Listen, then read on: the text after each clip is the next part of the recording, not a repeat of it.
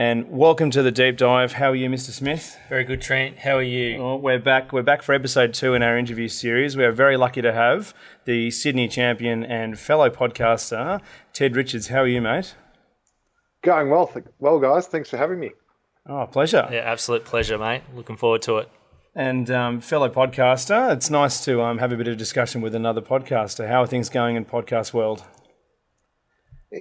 People underestimate the effort that it takes to put a podcast together, and I talk a bit of shit on mine, and people might just think that you just kind of rock up and just start talking, but people don't actually realise that I actually put a bit of effort into it, and it takes a bit of time to research, and I only put out one episode a month, and that's kind of enough. That's all I can commit. I think I'm about 40 episodes in.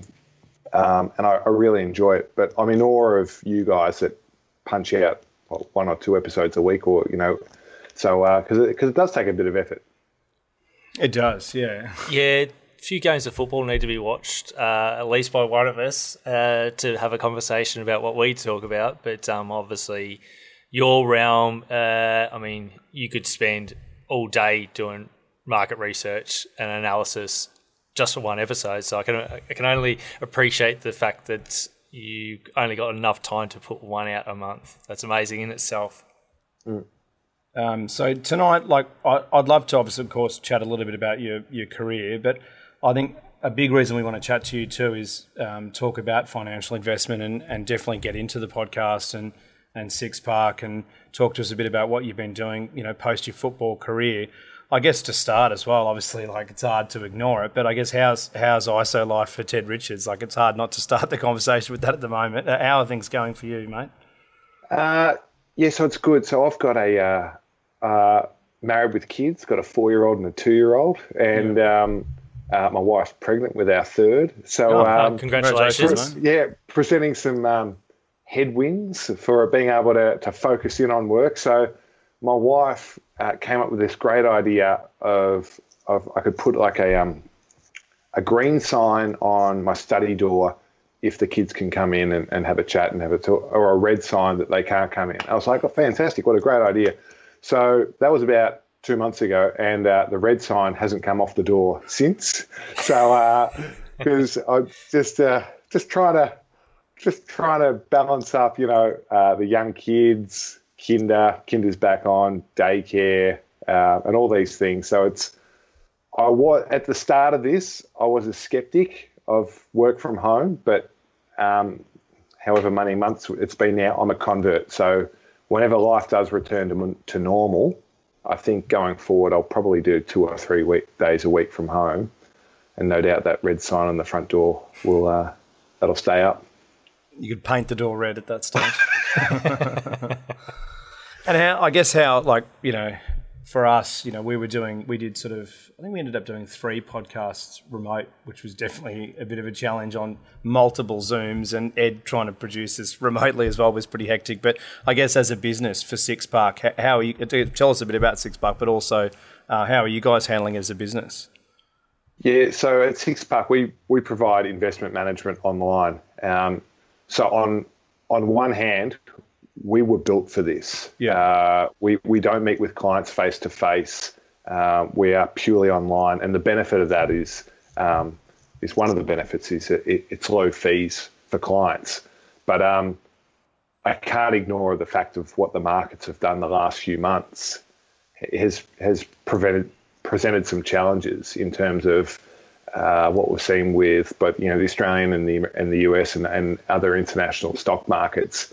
Has meant that performance has come back, which has affected everyone's investments, be it direct investments or their superannuation accounts, etc. And so it's just a matter of regularly communicating with clients, making them aware of the benefits of long-term investments, ignoring the noise in the markets, the day-to-day noise, and ensuring that they stay invested. And what we've seen at the time of recording, what is it? It's almost late June. It's been one of the craziest last few months in that we've gone from this terrible bear market crash Yeah. into 50 of the best days ever from an investing point of view so quickly. So it confirms the importance of not trying to time the market and jump in and jump out. That's just impossible. But rather just, if you can, get invested and stay invested. So for the listeners, I mean, post, I'm sure a lot of our listeners know a lot about your football career, and we'll of course talk about that a bit as well. But in terms of transitioning out of the game, I mean, I know you've obviously studied while you were playing. How did you manage that transition? You do hear a lot about footballers that do struggle, moving into the business world or wherever they move post football. But you obviously, seem to have done that really well. I guess we spoke to Sam in our last episode. He's obviously just started into his career. I'd love to talk a bit about, how that went post your career and how you managed that and how you ended up doing what you're doing. And just quickly, and conversely, was it something that you had already envisaged from a young age that you already went, okay, my football career is X and there's no guarantees.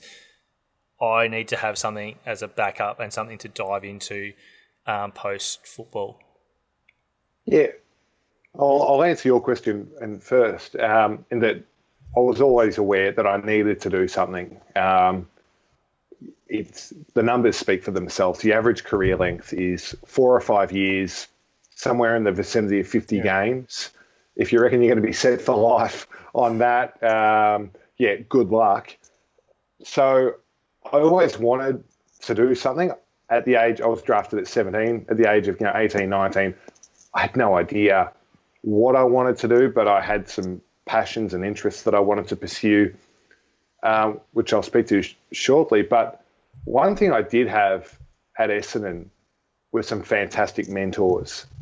So as a footballer's week, it looks like, obviously weekends are pretty hectic, and the training program Monday to Friday is pretty full on, but they mandate that every club has to have at least one week, one day of the week, midweek off, where players are encouraged to pursue extracurricular study or work, or etc. And so when I was at Essendon, the likes of Chris Heffernan, Mark Bolton, James Hird, Scott Lucas, these guys that I really looked up to, they didn't view the day off as time for golf. PlayStation or something like PlayStation, that. Yeah. Scotty Lucas would be on the tools at building sites.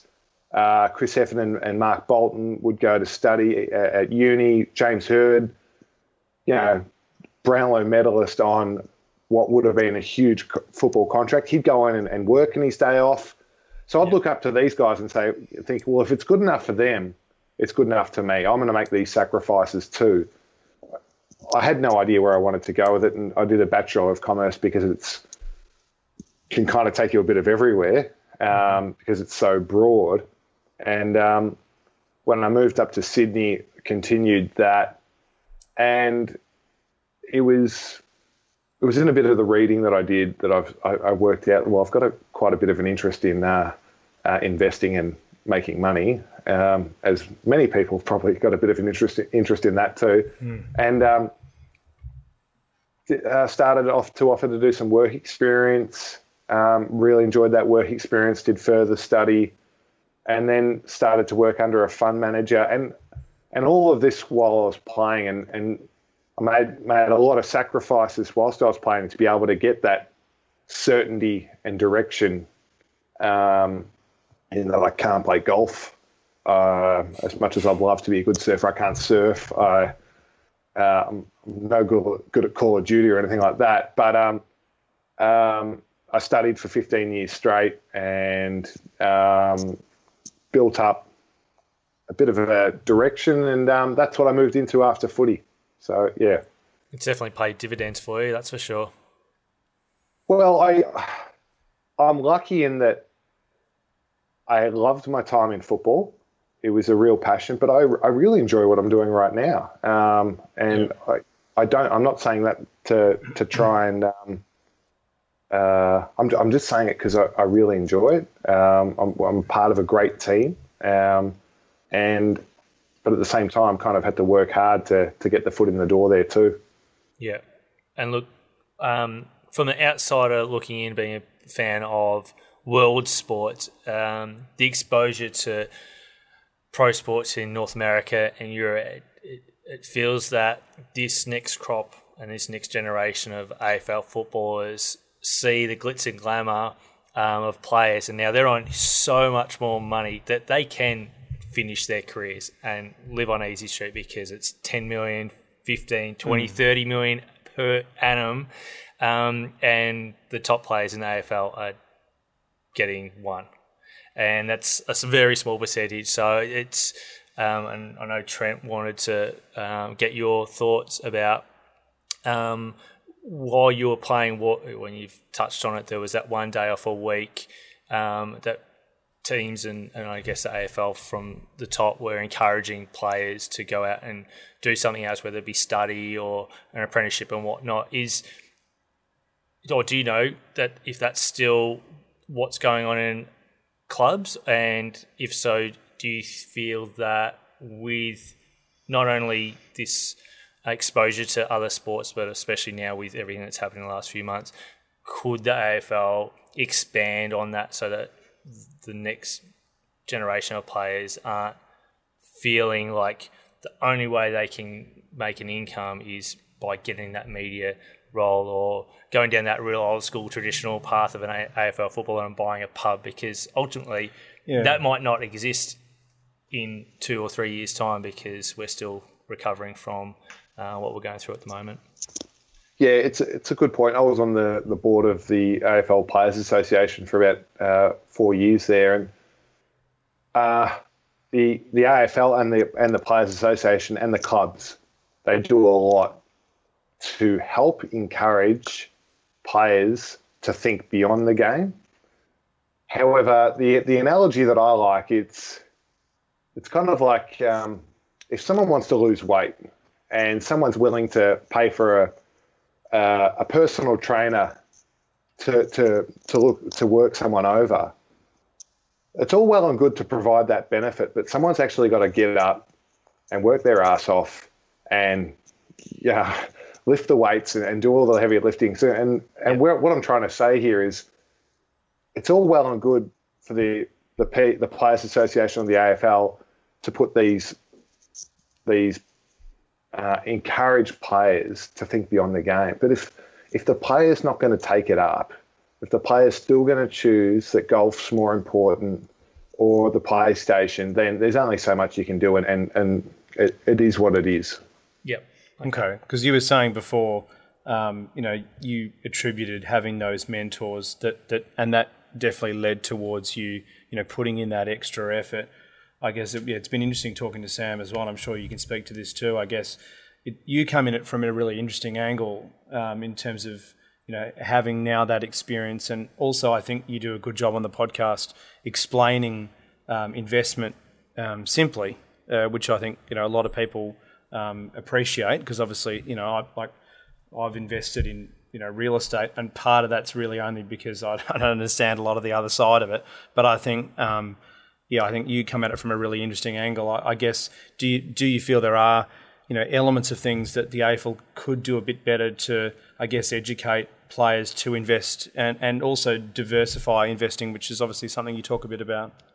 It's very hard to speak broadly for a group of 600 to 700 people for where they are at their career, but with so many just starting off, so many towards the end of their career, and so many probably a matter of months away from getting delisted and never offered another contract. So it's very hard to kind of have a cookie cutter approach. I do think it's but I do want to pick up one thing that you mentioned there about my podcast and trying to talk about investing in a very easy to understand way, is that there's quite a few similarities between investing and sport, one of which is they're both immensely competitive. But the other is we can make football as complicated as we want it, and we can all try and make ourselves really smart when we talk about roll-off stats and all these things. And I know your podcast is great because you don't want to do that. You want to talk about actually relevant, specific things, and not just. And investing is the same. You'll get people that'll talk about it, and all it is they're just trying to show off their ego, some of the jargon and some of the acronyms that they know and they can speak about. But you don't need to talk about that. You can actually simplify it and strip it back to what's important. And that's what I try and do with investing. And I'm sure that's what's also great when it comes to football too. So you must love the guru that is Warren Buffett then, because he keeps it pretty very simple about getting in and doing simple things like whether it's just investing in indices because it's shown for the longest period of time to get a very consistent return. How good is he in his ability? He's a master for a reason, yeah. Yeah, to use analogies, to make it, to really simplify things. And that's real insight. And when I'm watching a game of football and there's 8 commentators, and so I can't get, but every now and then, like there'll be like I really like Nick Rewalt since he's come into the media. I watch him on the couch every now and then, and he doesn't overcomplicate things. He talks about some really important things, and it might just be about emotion. It might be about what's happening, but it doesn't need to be overcomplicated.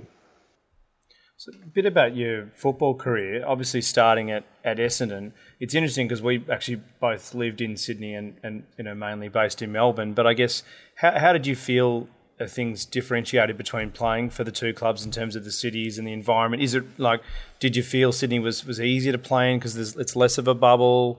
How did that feel for you?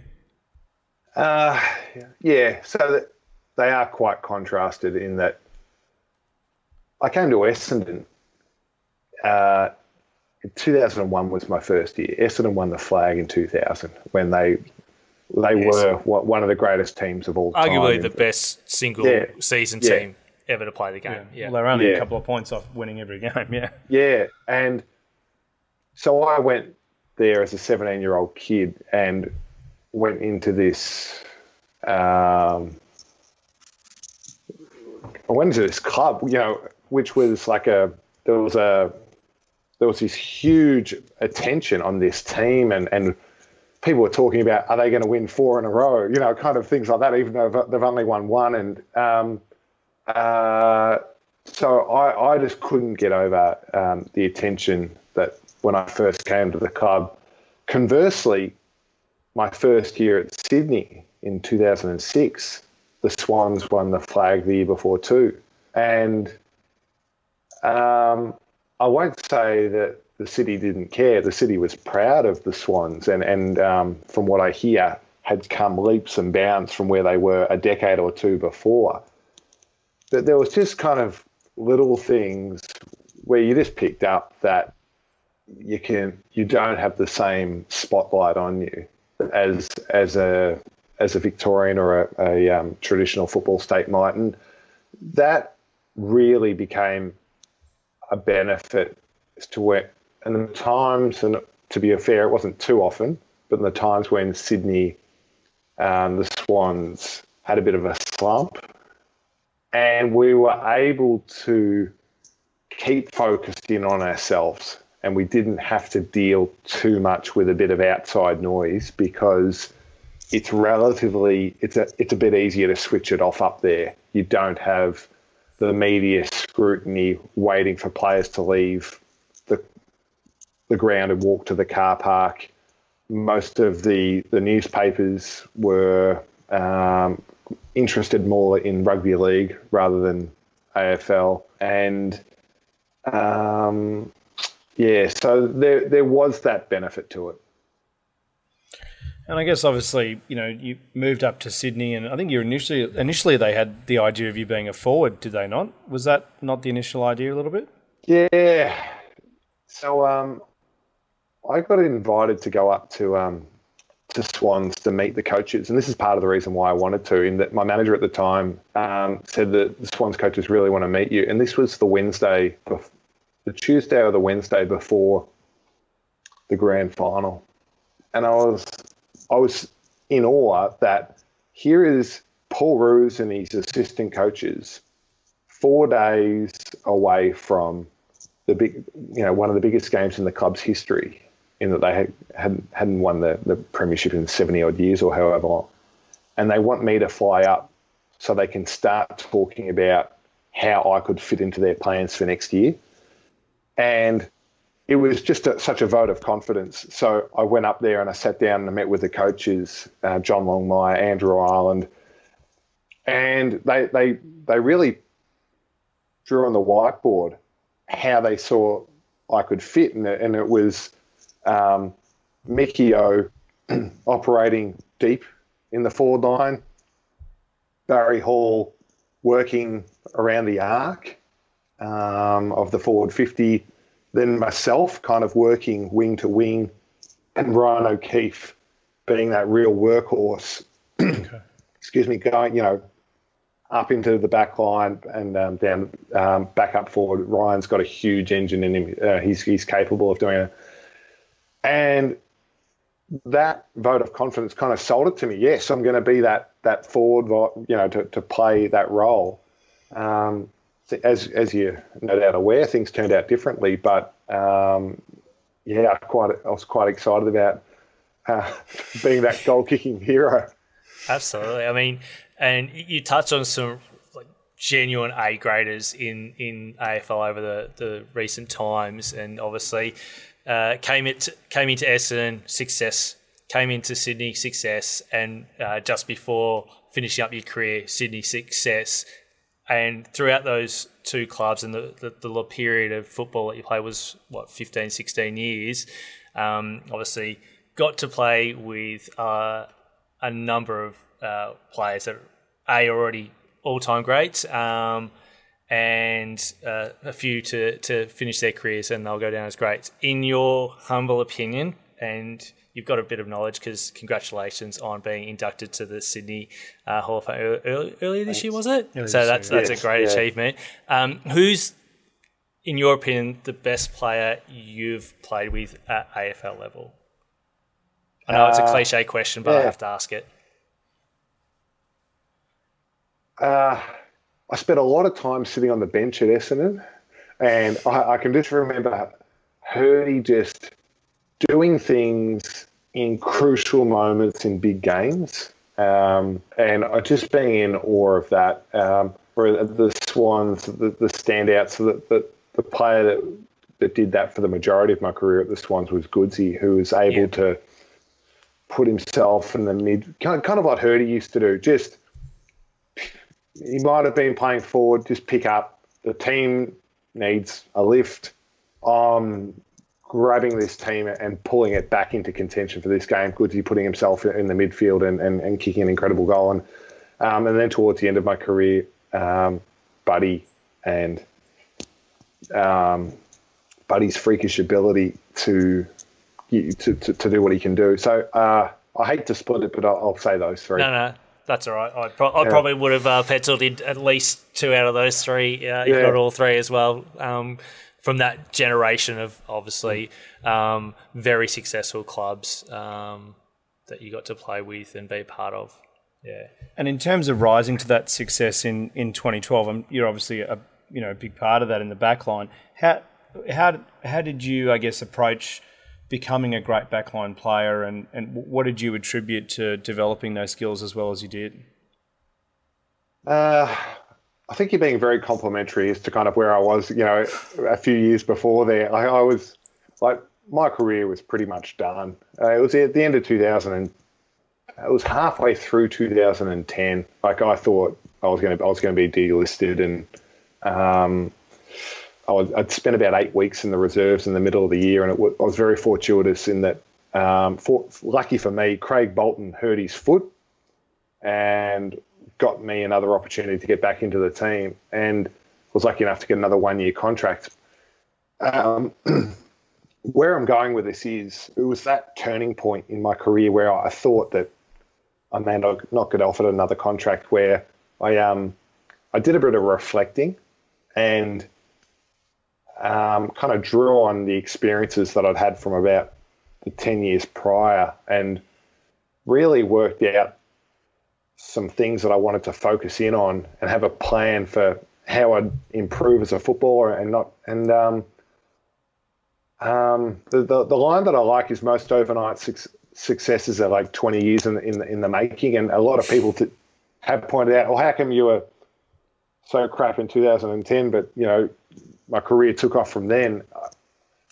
It may look like that, but I think I learnt a lot in those years, and I put down this plan, and it worked for me. I added weight, I added muscle, I got stronger, I concentrated on the mental side of the game. I really focused in on skills that were important to me, and I did it week after week, and I'm very glad I did, because it's a long ramble, but I think that's part of the reason why I had a good year in 2012. Well, yeah, a good year is a bit of an understatement. Premiership, it was pretty all round, like a perfect season for a footballer. Yeah, Premiership, All Australian, second in the Bob Skilton medal, so bit better than just an okay season, I reckon there.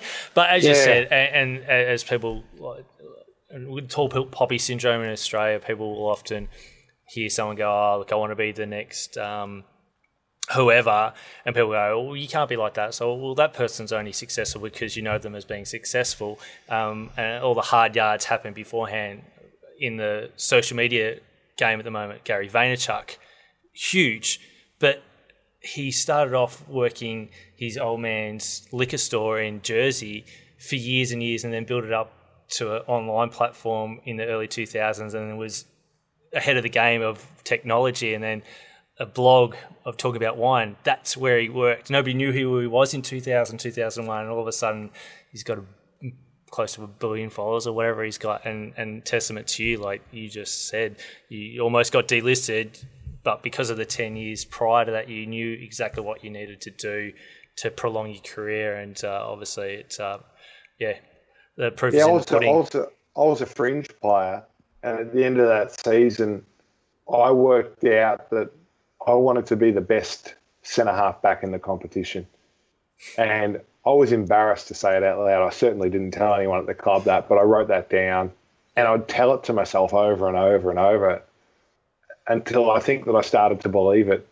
And I didn't want anyone to know that, because of maybe that tall poppy syndrome that you mentioned before, and maybe just deep down I kind of knew how far off it was. So I was getting the bus to play footy in the Neefle in Canberra, and it probably would sound a bit delusional to people, but that's how it needs to start sometimes. Yeah, absolutely. And were there any specific defenders that you took inspiration from at the time? Like, were you looking at Scarlett, or were there any guys that you just took heaps of inspiration from and based elements of your game on? Yeah, I looked at the best. So this is end of 2010. Watched the final series. It was Scarlett. It was Rutten. It was Glass. Yeah. Bock. Bock had a really good year, and I compared myself to them. And one of the obvious differences was that they were about all the same height. They had about 5 kilos on me. Yep. In a one-on-one wrestling with Barry Hall, who were all the gun forwards back then, they'd probably have me. So I thought, stuff the 3K time trial. I don't care. I'm putting on size. Stuff goal kicking. I'm just punching footies. Yeah. And I didn't really go and tell everyone about it, that was the plan, but it worked. Yep. In terms of modern footy, I mean, post the game, do you find yourself watching a lot of footy? Is it still something you really enjoy watching? Yeah, I do. I've really missed it in terms of, with COVID, I've been foraging for mushrooms, making sauerkraut, like some of the shit that I've been doing on the weekends. I go, what the hell? My wife rolls her eyes with some of like that. Anyway, I won't go down that rabbit hole. I do what what I'm aware of, though, is as every season goes past since I retired, my connection, my friendships with clubs, just due to the high turnover of the industry, becomes less and less. So I love watching my mates play. So be it a lot of Swans players that I played with, or, a Dan Hanbury or a Lewis Jetta, or these guys that have gone to other clubs. But I am aware that I'm having less and less of that personal connection with the Swans. And I guess watching footy now, who's a defender that you really like watching, or a player that you like watching? But I guess in terms of your line, is there any defenders that you really like watching? Yeah. One of the guys actually had a milestone game on the weekend. Maynard, was it? No. The defender for Brisbane. He's the co-captain. And I'm embarrassed to say, because if he's impressed and he's a captain, I should know his name. Starts with H. Harris Andrews? Anyway, Harris Andrews. Yeah. I can remember watching Harris Andrews and Justin Clark, probably going back 5 or 6 years ago. These two young kids playing what was then a pretty shit Brisbane team. And I thought those two kids had two of the hardest jobs in footy, to play, key position in this young Brisbane team. But I could see that they were so good. And unfortunately, this story hasn't ended well for Justin, who had to retire at the age of 22 because of the concussions that he received. But for Harris, he still goes under the radar. But I just think he's a pro. I love his approach. No frills. He just gets the job done. He's up there in Brisbane, and I think it's a credit to him, because not only is he playing a great role as a key defender, but he's been from how I look at it, an integral part in turning this club, Brisbane Lions, into a destination club where other players are looking at it going, I'd play for that. Yep. And the Lockie Neals have come across, and others. So he's one that I'd like to call out. It's funny, I spent about 5 minutes talking about Harris Andrews in the review last week, and we got 2 tweets during the week, and I was like, geez, you guys talk about Harris Andrews quite a bit. And I was like, it's good. It's great to watch. Yeah. Team's on top as well. He's great to watch. The number one defender going around in football at the moment. Yeah. He's super efficient. He can lock down any player. I agree. I love watching him, but I love watching the Lions at the moment. I reckon they're an exciting team to watch overall. My son, who's 4, he decided last year he wanted to go for the Lions. So I was like, what about the Swans? And he's like, no. The Lions are tougher. A Lion will beat the Swan. And I was like, I might let you just go with that, because I actually like watching the Lions play too. So, one other one we'll get through. So, best player, you spoke about the best player you played with. Who's the best player you played on? Yeah, if there's one question I get asked a lot, it seems to be that. And it's the answer is, as a defender, like, it's one thing to be a good player, but it's if you've got supply, if you've got good midfielders up the oval, it is so much harder to play on. And the example that I might use here is Nick Riewoldt, who in certain parts of his career, Nick was so hard to play on because he was part of an awesome team.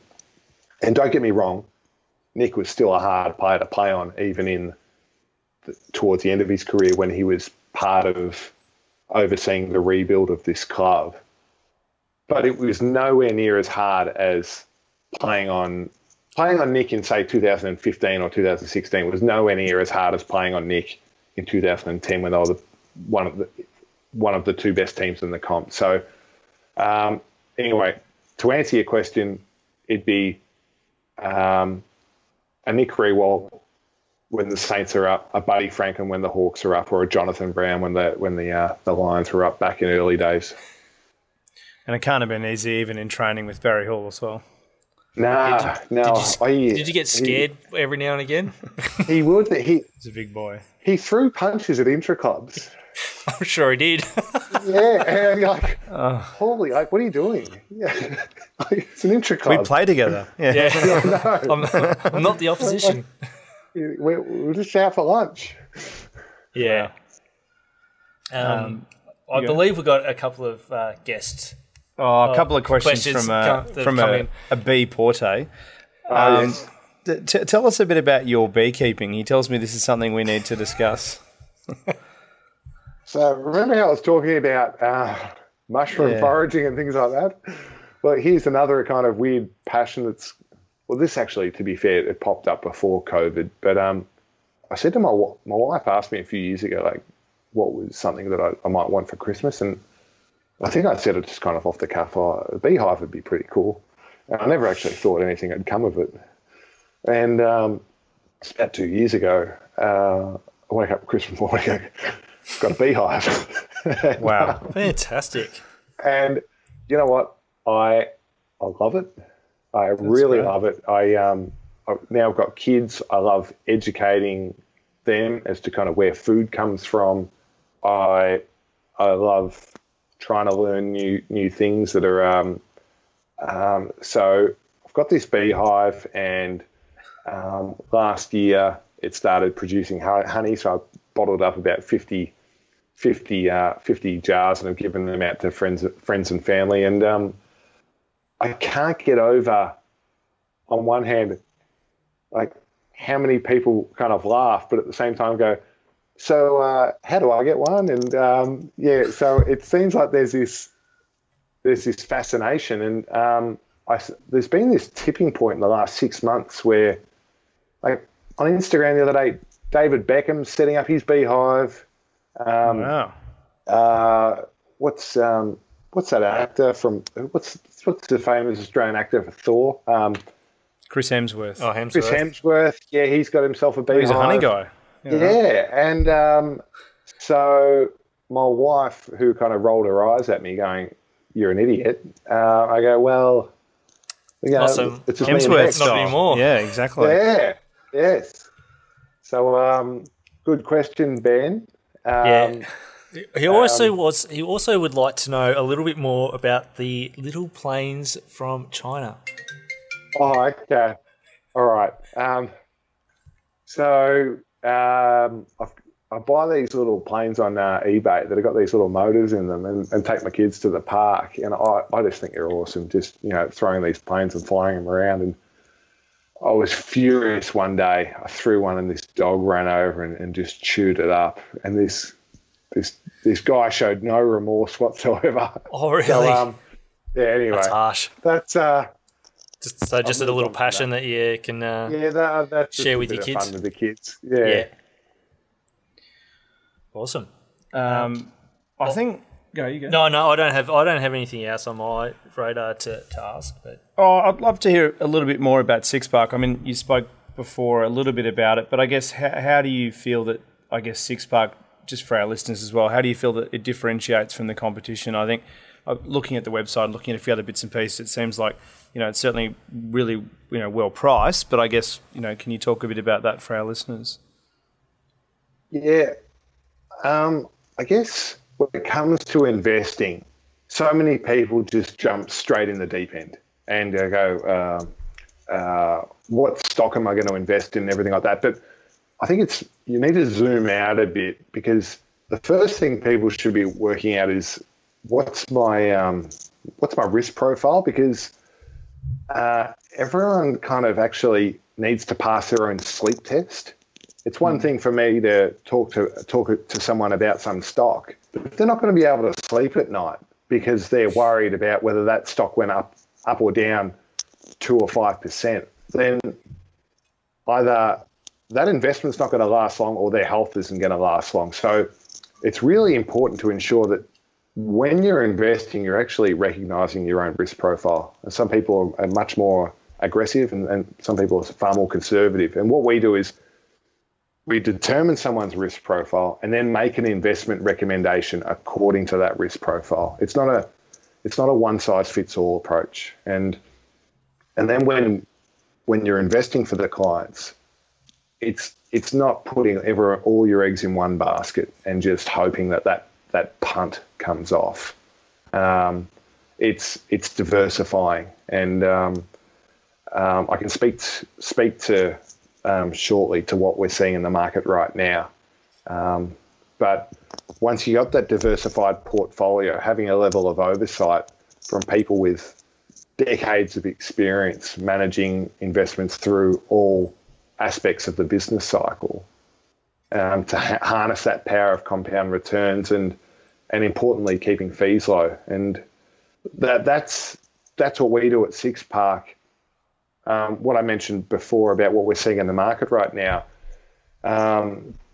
ASIC, the Australian Securities and Investments Commission, actually released a study recently in I think they released it in May, talking about what they're noticing with the increase in people opening up trading accounts.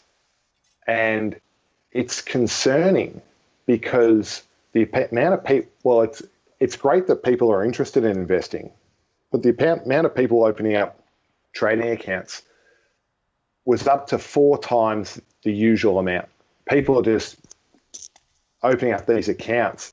And the report showed that the average holding period for the investments that these mums and dads are making, the average holding period was down to 1 day. So there are mums and dads out there day trading.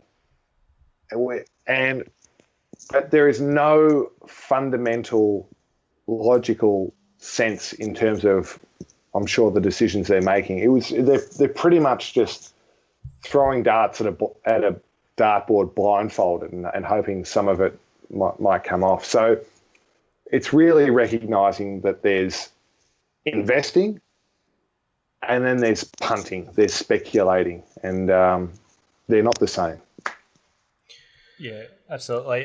Which I kind of leads into the question I actually did have down that I forgot about is this time of uncertainty, obviously fear in a lot of people's eyes, and over decades now, that's obviously for those who are empowered and who are educated, also brings a lot of opportunity, especially in the marketplace, whether it's shares, property, or now with crypto and I guess precious metals, another traditional method. Have you seen, especially over the last, I guess, 6 to 8 weeks, some strong opportunities for people who are willing to, again, to repeat what you said, play the long game and continue to grow wealth while in traditional, I guess, income generating work scenarios might sort of not directly offset any losses as far as income goes, but at least sort of help balance the ledger a bit? Yeah, we get often asked about, when's a good time to invest, or what's the next big thing, or what are some of these trends? And often my answer is boring, in that the best approach is to get invested and stay invested, because I just want to draw attention to a good investment. A good business doesn't always mean that it's a great investment. So, for example, what we've seen play out over the last 3 months with some of these online businesses really jump up, be it Amazon, Facebook, Google, etc., is that they're businesses that will probably, and they're monopolies that they have, that they'll have a great future, but at some price they are so overvalued that you can't actually make any money there. And equally, at the other end of the spectrum, there are actually some businesses right now that people might consider a poor business, be it what's something recent, say a Virgin that's gone into, actually that might be say a retail business like Myer, at some time, a business like Myer actually becomes an attractive investment because the valuation's so low. So people don't always can't separate the fact that a good business isn't always a good investment because of the valuation there. So it is a long answer. What I want to say is it's far more important, instead of trying to focus in on all these different businesses that are probably outside of people's circle of competence. Focus in on your bread and butter, get that right. Use exchange traded funds to get exposure to asset classes. And it's really pretty much get invested, stay invested, top it up when you can. And that's usually harness the power of compound returns. That's usually the way the best investment portfolios work. And sixpark.com.au as well for listeners. I'll put the URL as well in the show notes. And I guess while we're talking about that, where can people find your podcast, the Ted Richards Report?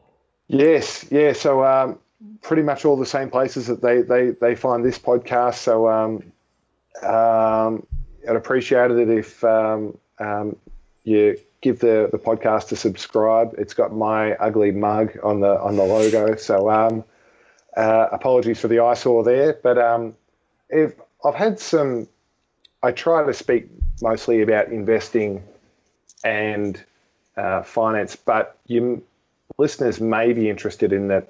I do from time to time have a bit of a sporting, in particular a football skew to the conversations.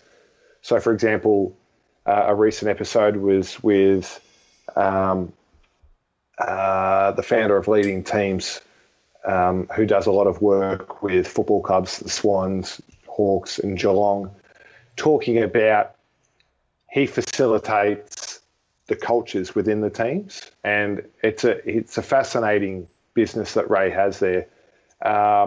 I've also spoken with the likes of Chris Judd and Joe Watson in terms of the businesses that they've got outside of football, but I've also spoken with some US professors, one of which is Cade Massey, who's a professor at the Wharton School of Business and also does some consulting work with NFL teams. And his consulting concentrates on how they can improve their decision-making. And Cade doesn't actually open up in terms of telling people the clubs that he's currently working with, but a lot of it comes down to how can they recruit better. And it's pretty much kind of, I won't say Moneyball 2.0, but it's quite fascinating in that how can clubs remove that gut emotion, that old school approach to making decisions, rather than that using data to make a more informed, unbiased decision, and using that to increase the likelihood of success. Yeah, sounds interesting.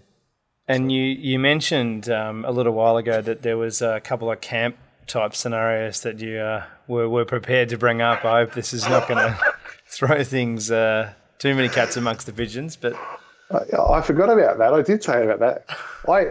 I can't get over the amount of attention that this Adelaide camp has gotten in previous years, because I was part of some camps in my time at football that were just absolute debacles.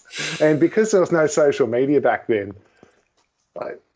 the club just got away with it. There was one camp when I was at Essendon, and we went to Cairn River, which is on your way out to Mallacoota. Yeah, in East Gippsland. Middle of nowhere. Yeah, in middle of nowhere. Yes, well and truly middle of nowhere. And it was actually, I believe, a camp that was run for drug addicts, and where they take people into the middle of nowhere and sit down and they've gone, we can actually tweak this camp to still get the people in the middle of nowhere, we'll add some fitness elements to it. So we got there, and like the bikes were just horrible. Like there was like whoever was organising things at that end just stuffed up, and like there was that much whinging going on. There was a player, and I won't tell his name, rang up a taxi and said, "Get me out of here." And like he just left, and everyone was like, "All right, yeah, he's gone." And the coaches could sense that they were losing the players, and it was just hilarious. Like every day, like the fitness element just went. They're like, "Yeah, too hard," and we just had like these treasure hunts in the daytime, just like for see what you can find, and there'd be like slabs of beer and Mars bars, and that was perfect pretty training much for all. AFL camp. Yeah, and it was so funny when I look back on it, that camp in terms of, and the amount of whinging that was going on about this camp. But and every now and then I'll hear of Can River mentioned in the media, and I always reminisce, and some of my former Essendon teammates will laugh back to this camp that was went on. But that would be one that stuck out. The amount of things you hear about this Adelaide camp, the next thing we'll hear is they had to, cross the fence of Area 51. Like, it's just starting to get so ridiculous, these stories. It's unreal. There was another camp I went on where Essendon decided they were going to take any leader or emerging leader to Japan for a camp. And anyone that didn't fit in that bracket as being a leader or an emerging leader, they'd go to Lawn together. And I didn't qualify in the leaders or the emerging. So we just went down to Lawn and we had the best time ever. So you don't often hear of those camps going on anymore. No, I wouldn't think so. Otherwise, yeah, it'll be Adelaide Point 2.0 everywhere. Yeah, I can remember it. Most nights we just finish up at the Lawn pub betting on greyhounds. Well, I guess in relation to that, like, do you feel that it feels like to me that the relationship between players and media has never been more scarred, stretched, or however you want to say it. Do you feel that, having been in the system? It feels like that from the outside. Do you feel like there's a lot of mistrust? When I was at early days and I joined Essendon, we did media training, and the media training involved just being told the media are the enemy. They're out to get you. Don't say anything. So you kind of, as an 18-year-old, you're put in front of this camera and people laugh at some of these lines and these straight bad answers and that people say, go, "Oh, can you show a bit of personality?" But these players have been drummed into them. Don't say anything. Don't say anything. So I think the best players and the new approach is, listen, media is part of it.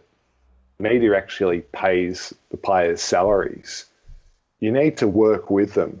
And I think if you give the media a bit, they'll respect it. But it's the minority that don't really respect that professional relationship and try and probably push the boundaries, it probably can break some trust for some players. But social media is adding an element that I only had to deal with towards the end of my career. Yeah, it was definitely an interesting contrast to Sam Weideman, who we interviewed recently. He's having to do hours of media training, and he deleted his social media because he was getting so heavily abused on there.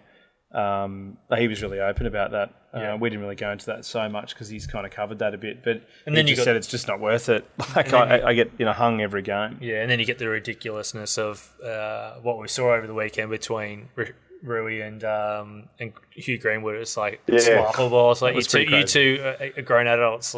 Stop I don't know. You just wouldn't have seen. Well, obviously, when it wasn't around, you didn't hear of anyone having those types of conversations. I can remember it was about 2011 where this shift in eyeballs started to happen. In that Jenny Mackesy, who was heading up our media department at the Swans at the time, was a good friend of mine.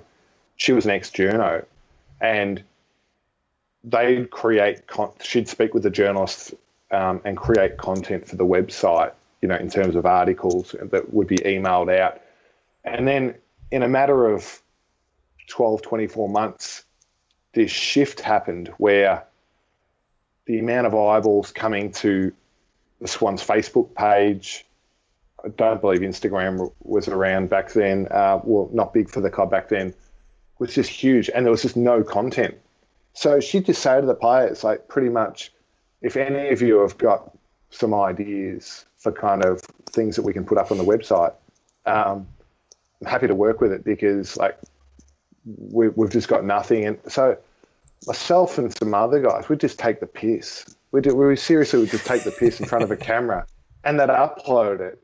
And we'd just all laugh. And she goes, listen, can you keep doing more of that? It's getting all these clicks, and the sponsors and the club are happy. And you go, Jenny, like, that I'm just talking shit, and it was funny because it was this small period of time where there was no social media manager, there was no specialist in terms of content creation, and for a couple of years there, we'd just kind of do it ourselves and have a bit of fun along the way.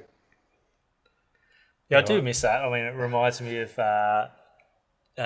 Ablett Jr. and Stevie J just doing trick kicks into bins and stuff out the back of GNH3A. That's right. And that just added some content to their page and whatever little social. But it was entertaining at the same time. Yeah, now I see some TikTok videos and I'm like, oh my God, that is so impressive. The amount of production that goes into these things. It's anyway. Well, you can see why I think a lot of the clubs are investing. Well, now it's going to be interesting post-COVID and everything going on now, but trying to invest a bit more money into their media department so that they can not control it, but they can do the production on their end rather than fearing of what's going to happen at the other end, because it often gets misrepresented. Absolutely. So that's why we really wanted to start this, not just the podcast, but these kind of discussions, so we can have a bit of a long form, open and honest discussion where someone's not taken out of context, and it's pretty easy going. Yeah. So we'll let you get back to your evening and your family and your bees. Thanks. The world's my oyster. The kids are asleep, and I get a bit of time, an hour or two to put my feet up before hectic times in the morning. Yeah, absolutely. Well, all of our listeners, check out sixpack.com.au. Please check out the Richards Report as well on all the podcasting platforms. Thanks so much, Ted. You've been a pleasure to talk to. We'd love to have you back at some stage as well. We can chat about where the market's at, and certainly whenever we get to the back end of this season, it would be great to have another chat. Yeah, I think it's a historic year where we're going to look back and go, remember that, and who knows how this season's going to play out in terms of the fixture. At the time of recording, this fixture's still got to be sorted for the rest of the year. And who knows what the flow-on effects for that might be. Absolutely. Yeah, I certainly don't envy Travis Auld trying to do the fixture right now. Nah. It'd be pretty difficult having absolutely no idea what's going to happen. Absolutely, or being a premier of any of the states that are involved with AFL at the moment either. Yeah. We might be all heading to WA at this stage. Or the Territory, which the Darwinites would love it if they got multiple games up there week in, week out. They'd love their footy. Well, at this stage, I think almost anything can happen. Yeah. Thanks very much, excellent, mate. Yeah, thanks for your time and jumping on and having a chat with us about footy and investing and bees. Yeah, exactly. Yeah. Thanks, mate. Thanks for having me, guys. Cheers. Pleasure. Cheers, Ted. Anytime. Cheers, mate. Bye.